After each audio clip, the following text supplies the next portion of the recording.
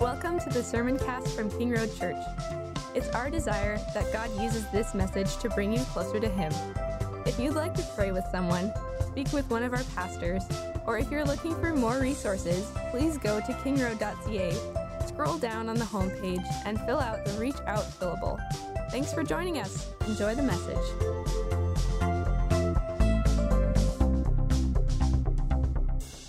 Well, if you have your Bibles with you, please open to the book of 1 Peter. We're going to be in chapter 3 today. Going forward in our services, we're going to start, before the sermon, reading the whole text of what's going to be preached. My habit is to just read it in the chunks as I preach it. But I think it's good for us to see it in its entirety, the passage as well. It helps us understand the context a little more, and it's good to hear God's word just read to us. So in the weeks ahead also, there will be a whole bunch of different church members up here coming to do those kinds of things. So here's today's reading of God's word from 1 Peter chapter 3, starting in verse 13. Now, who is there to harm you if you are zealous for what is good? But even if you should suffer for righteousness' sake, you will be blessed. Have no fear of them, nor be troubled, but in your hearts honor Christ the Lord as holy, always being prepared to make a defense to anyone who asks you for a reason for the hope that is in you. Yet do it with gentleness and respect, having a good conscience, so that when you are slandered, those who revile your good behavior in Christ may be put to shame. For it is better to suffer for doing good, if that should be God's will, than for doing evil. That is the word of the Lord. So throughout history, Christians have suffered for their faith. Christians have suffered all the way back. You look in the book of Acts and you can read about how the apostles suffered as they went and preached the good news. You can read about, through church history, how other Christians have suffered and were martyred even for their faith in Jesus Christ. And they still do today. Here's a current story from the website Open Doors. Open Doors USA is a ministry that is actually a global ministry to support the persecuted church around the world. And so this story is from their website, from Open Doors website. Kirti, a young woman from India, heard the gospel at a church gathering. During the service, God miraculously healed Kirti from a debilitating disease, and she decided to follow Jesus. When Kirti returned to her rural village, it only took a week for word to spread. Kirti had rejected the Hindu gods, and now she follows Jesus. The village elders threatened Kirti and told her to stop meeting with other Christians. When she refused, a group of men broke into her house during a small church gathering. They burned her Bible, they dragged the Christians out of the house, and began beating them. "This is what you get for following Jesus," they said. One night, a group of men carrying ropes rushed into Kirti's home and grabbed her husband by force. The men killed Kirti's husband for his faith. There were no arrests. Yet through this suffering and loss, Kirti's faith remained unshakable. "I have committed everything into the hands of Jesus," Kirti said. "They often threaten to kill me, but I pray for the salvation of my village." The big idea for today's sermon is even when suffering unjustly. Oh, you guys see something different. When we suffer, we need to remember the hope of the gospel. Yeah, that's probably worded better than what I had in my own notes. When we suffer, we need to remember the hope of the gospel. 2 points. There is a suffering that results in blessing, and 3 commands for suffering well. See how I did that? I've got a whole bunch of points in there, but I made it 2. So on to number 1. There is a suffering that results in blessing. The passage we just read from 1 Peter chapter 3, starting verse 13, there's a verse right before it, that verse 12, which says this, "For the eyes of the Lord are on the righteous, and his ears are open to their prayer. But the face of the Lord is against those who do evil." Then verse 13 comes, which says, "Now who is there to harm you? For if you are zealous for what is good, but even if you should suffer for righteousness' sake, you will be blessed." Peter's giving us something here that the world around us doesn't believe, and that is that there's a purpose in suffering. The world around us doesn't believe that. The world around us, the secular culture, will say that the only reason that there's suffering is because we're all here by random acts of chance, of the universe doing its thing, and boom, we happen to be here. There's not really any purpose to your life. There's not any purpose really to anything, especially suffering. Even other religions would say that there is no purpose in suffering. Some religions say that suffering is always the result of our bad behavior, and we're just being punished for it. So the gods that are out there, we've offended them in some way, and so therefore we suffer because we're being punished for our wrongdoing. Other religions will say that we suffer simply because the physical is bad, and we're just enduring badness as we are living our physical lives. The spiritual is good, so we yearn for the spiritual, we work towards spiritual things, but we shun the physical because the physical itself is inherently evil. But the Bible gives us something completely different, a completely different understanding of suffering, a completely different understanding of creation. Suffering is not always directly related to our actions. Oftentimes, good people suffer. God isn't sitting on his heavenly throne, wringing his hands. When can I punish those no good doers?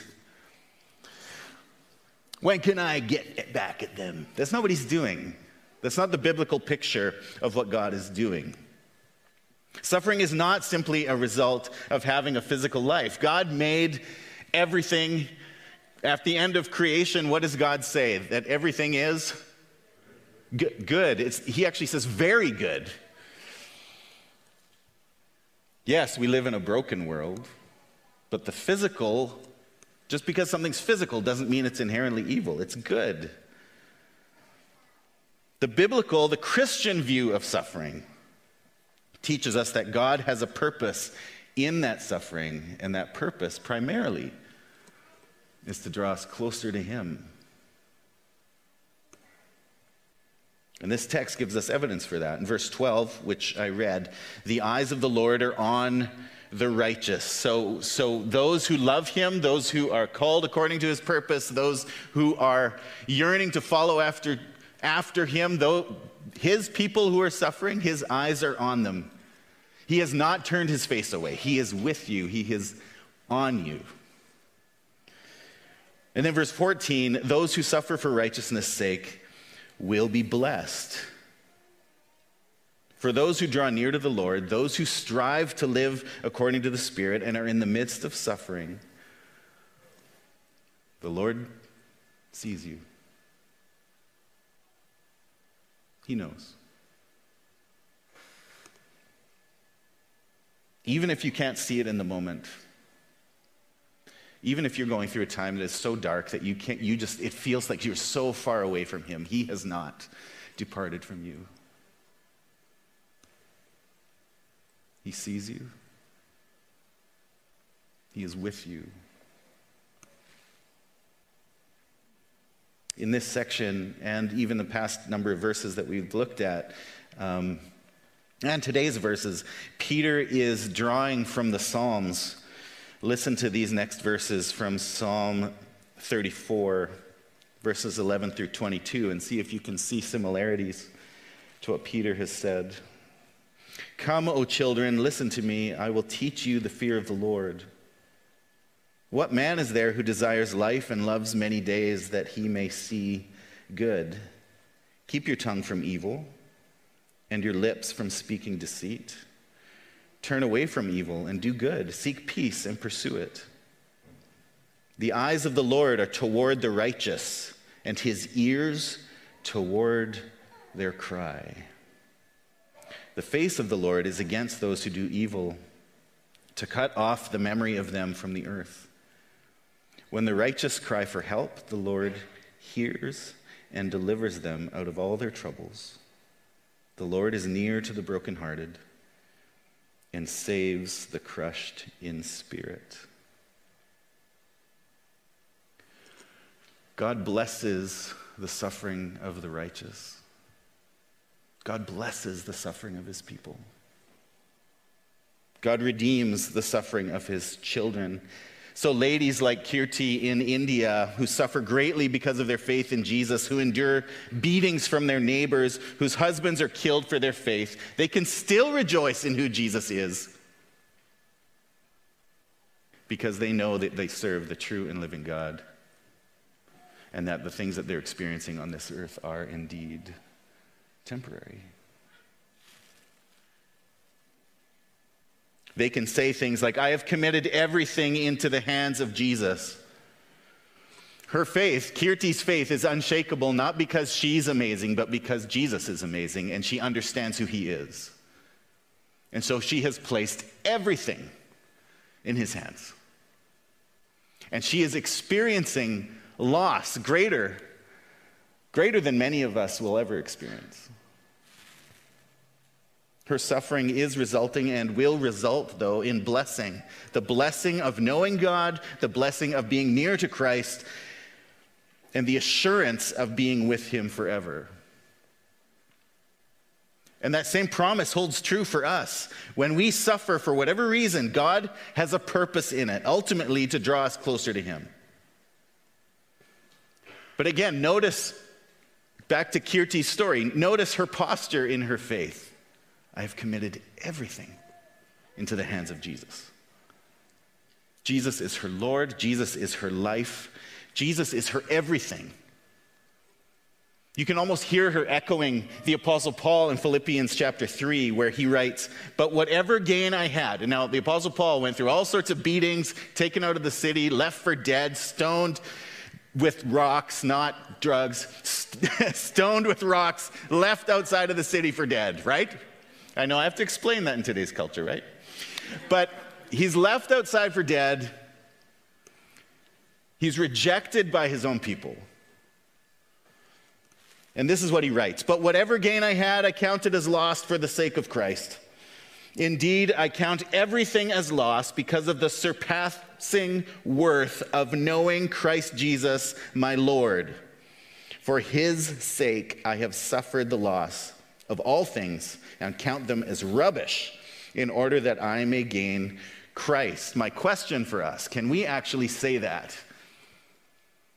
Can we say that we count everything as loss? Can we say that we look at everything else in our lives basically and be willing to call it garbage in order to have Christ?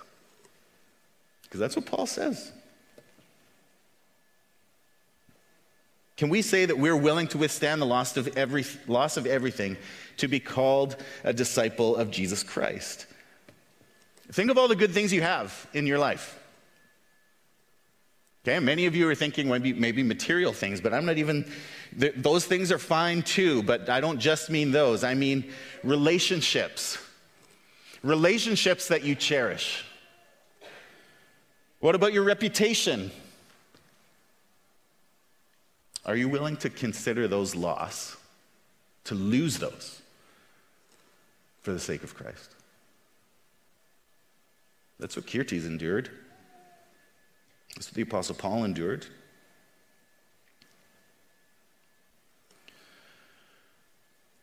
And a lot of us probably, again, won't experience that kind of persecution in our lives. But honestly, for some of us, I think there's things that are lesser that we're even willing to walk away from Christ for. So the question, are you ready to call all things loss? And we just may not know that if we haven't gone through that kind of suffering. Because it's through suffering like that that we actually come to that depth of faith, that strength in Christ, because by his Spirit, he works in us in those times of suffering to keep us near to him. Often when life's going well, we get lulled into thinking a lot of the ways like the other religions do. Like, oh, look at all these things that God has given me, all these blessings I have. Man, I must be doing something right. Man, I am a self-made man. And in that thinking, as we're lulled into that kind of thinking through the comfort and the joys and the peace that we experience, as we're lulled into that, we move away from true righteousness into self-righteousness. But then when the suffering comes, when the loss comes, then we're put to the test. And it may be through persecution, it may be through the loss of family or finances. Maybe you lose everything the way Job does. And God uses that to pull us closer to himself. Back at the beginning of 1 Peter, Peter writes about this kind of work that God does in and through our trials and sufferings. 1 Peter chapter 1, verses 6 and 7 says this, in this you rejoice, though now for a little while, if necessary, you have been grieved by various trials, so that the tested genuineness of your faith, more precious than gold that perishes though it is tested by fire, may be found to result in praise and glory and honor at the revelation of Jesus Christ. See, all the way back at the beginning of this letter, Peter references this fact that the people that he's writing to are going through trials. They're going through suffering, and God is using that to refine them. That whole idea of a refiner of fine metals, they melt the gold, and the junk that's in the metal floats up to the top and they take it away. But it doesn't happen unless it's gone through incredible heat, the kind of heat that takes to melt metal. And that's the kind of testing that sometimes it feels like in our lives. But fear not, God is working in you. He's drawing you near to himself. He's taking away the impurities. God blesses his people through suffering. And in order to suffer well, Peter helps us with 3 commands. So 3 commands for suffering well.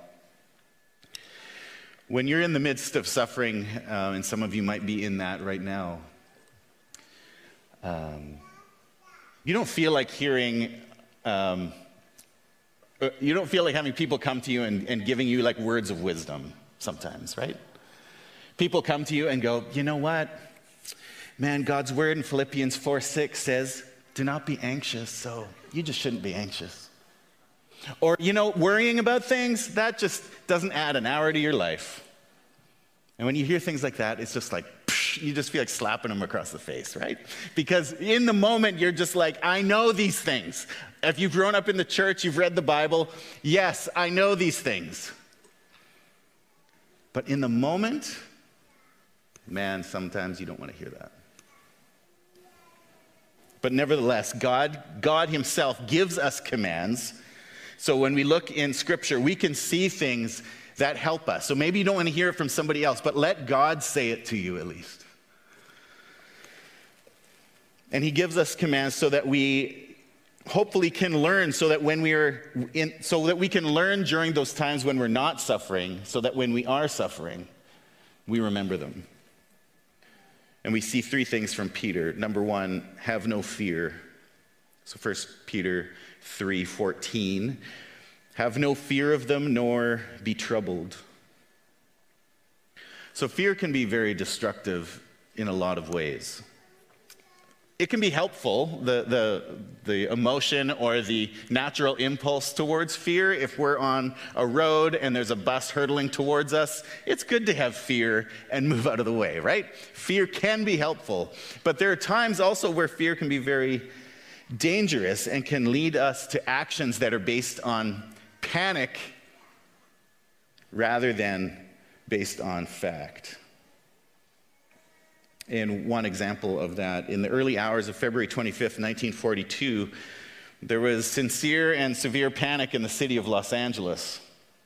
A few months earlier, Pearl Harbor had been attacked, and then even a few days earlier, an oil refinery off the coast of California had been attacked by a Japanese submarine. So people were on high alert in California and the West Coast in the United States, expecting a mainland attack from the Japanese. And all of a sudden, around 3 a.m. on February the 25th, the Coast Guard reported seeing a balloon carrying a flare over the city. And air raid sirens went off, anti-aircraft guns started firing from all over the city. And citizens ran out of their homes and they started calling the authorities and calling where they needed to make reports, and they were saying things like, "We see enemy aircraft flying in formation over the city. Bombs are dropping. There's paratroopers coming down." And after about an hour of panic, the drivers had been fleeing the city and causing accidents. A number of people died in those car accidents. There were reports of 5 people dying of heart attacks that night. But days later, the military released a report that while there were lots of reports of sighting of enemy military, nothing had ever been confirmed. No Japanese soldiers had landed. No bombs had been dropped. No Japanese aircraft had been shot down. But what had happened was the Meteorological Service had released weather balloons. And people saw them, and because of the state of panic around them, they reacted by thinking it was enemy aircraft. See, their fear caused panic, not based on the facts, but just based on the fear. So what are we commanded to do in times of trial? So Peter says, have no fear. Don't fear the people who threaten you. Don't fear rumors that you may hear. Don't let those things trouble you. Peter again is drawing from the Old Testament, this time Isaiah chapter 8, verse 12. Do not call conspiracy all that this people calls conspiracy, and do not fear what they fear, nor be in dread. In Isaiah's context, the Lord is warning the people about the fact that there is an impending invasion from the Assyrians. And they're coming in, and this is God's way of bringing judgment upon them. And so the people start panicking and having all sorts of irrational ideas of what's happening and when it's happening, even though it hadn't even started yet. And God's saying, listen, don't, yes, it's coming, but don't act out of your fear. Instead, turn to me. Trust me. Repent. Repent of all the things that are causing this judgment to come upon you, and turn back to me. Fear displays a lack of God awareness. Fear displays a lack of trusting in God's sovereignty. Now, we all fear at times. That's going to be a natural part of our lives in this fallen world. But when you're going through times where fear is consuming you, when you're allowing it to invade every part of your thoughts and your being and your emotions and your actions, and it's affecting every relationship, you need to look inside and check what's going on in your heart.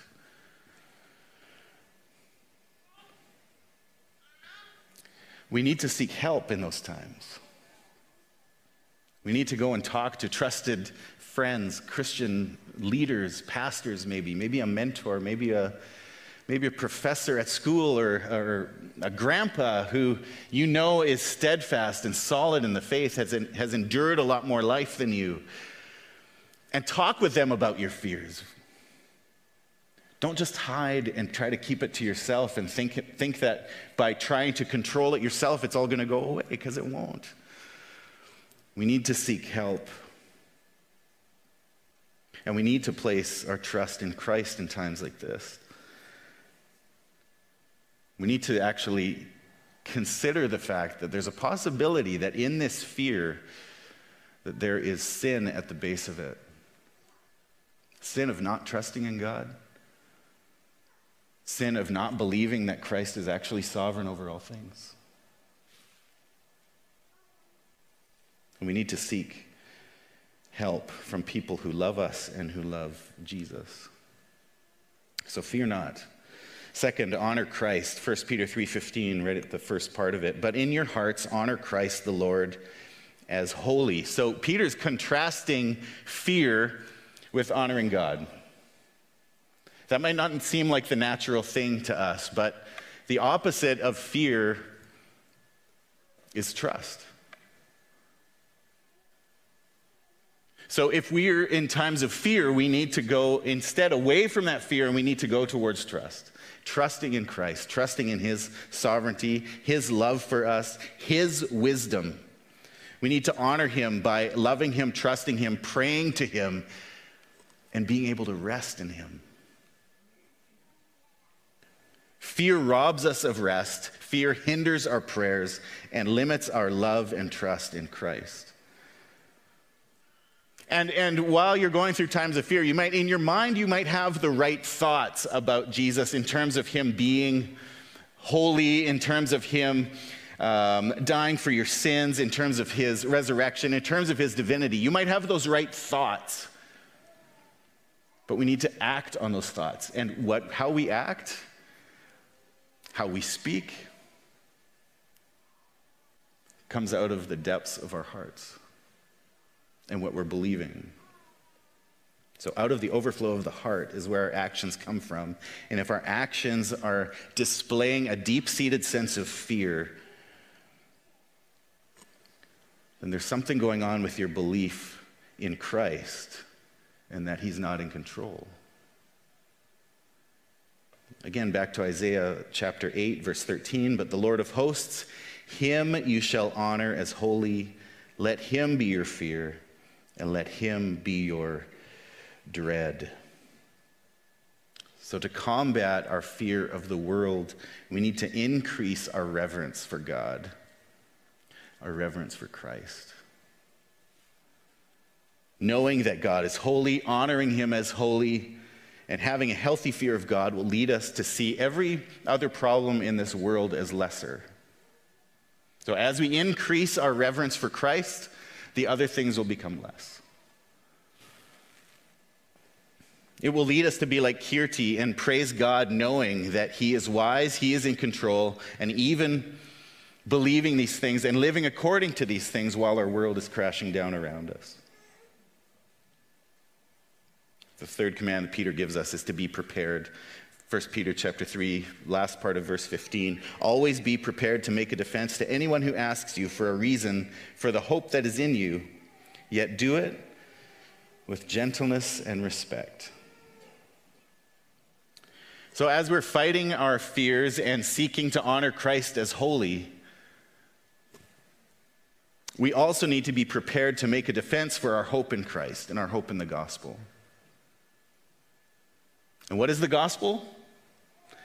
The gospel is the good news that Jesus Christ came, lived a perfect life for us, died a death that we deserved in our place, though he didn't deserve it, paid the price for our sins, rose again to new life, assuring us, guaranteeing those who put their faith in him, eternal life with him forever.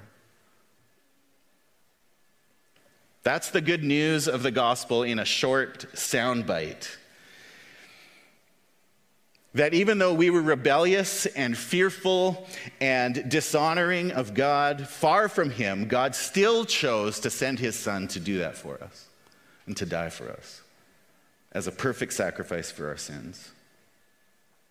And Peter is saying that we need to witness to that, to keep witnessing to that fact, even in the times of suffering, even towards those who are causing the suffering, with gentleness and respect. So in the face of persecution, in the face of trials, even when wicked people surround you and maybe are mocking your faith, Peter's saying, even in those times, we witness to who Christ is, to the good news of the gospel. Do you remember what this lady, Kirti, said about her village? She said, "They often threaten to kill me, but I pray for the salvation of my village." She even has hope for her persecutors. She has hope for those who are causing her pain and suffering, those who murdered her husband. She's hoping that they will become Christians, put their faith in Jesus Christ. She still has that hope. She is still praying for that, even in the midst of all that suffering. That's incredible. Peter keeps going in verse 16, "Have a good conscience so that when you are slandered, those who revile your good behavior in Christ may be put to shame." The wicked will pay for their sins. There's no question about that. Either their sins will be paid for by Christ if they repent and put their faith in him, or they will pay for it eternally by suffering under God's judgment in hell. It's not up to us. Even though we want to get back at people and get some vengeance and make them pay, we get those feelings and those thoughts, right? You're in that moment of you're being mocked, somebody teases you, whatever, you have nothing to say in the moment, you walk away, and all of a sudden you get all of these thoughts, and you're like, oh man, I should have said that. That really would have put them in their place. Yeah, it's by God's grace that actually we don't have those comebacks in those moments. Because it's for him to get back at them, not for us. We don't need to plan revenge. We don't need to fantasize about how we're going to get people back if they continue to do things against us. They will answer for what they do. We are called to treat them with gentleness and respect so that we have a good conscience and can live with a clean heart. And then Peter closes these verses in verse 17. "For it is better to suffer for doing good, if that should be God's will, than for doing evil." Remember the context for this whole section. We keep going back to that, it seems, every sermon. We go back to chapter 2, where Peter has told us to live in a way that is honorable among the Gentiles. If we suffer for following Christ, if we suffer for being mocked or being called names or by these things, or maybe even being shunned in certain social gatherings, or maybe coworkers just kind of leave you out of things because you're a Christian, they're just like, yeah, we don't really want that Christian with us as we go and celebrate whoever's birthday or have some kind of party, and you find yourself being left outside of those things.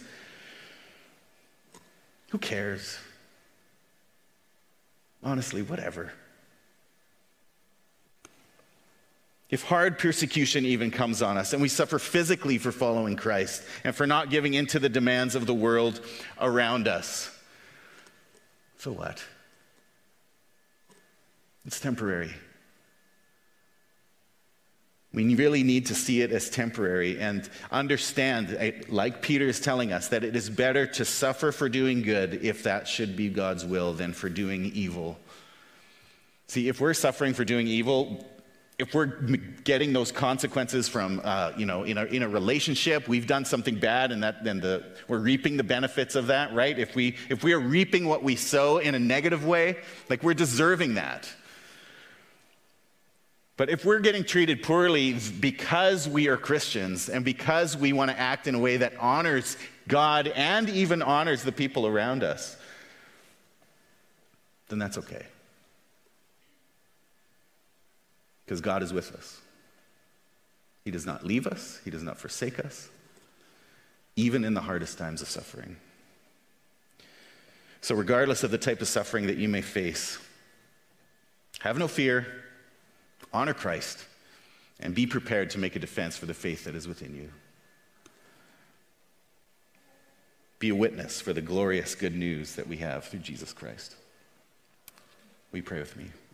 Father, we thank you for your goodness and your mercies on us, and that we can come to your word and we can see that you give hope even for those who are suffering.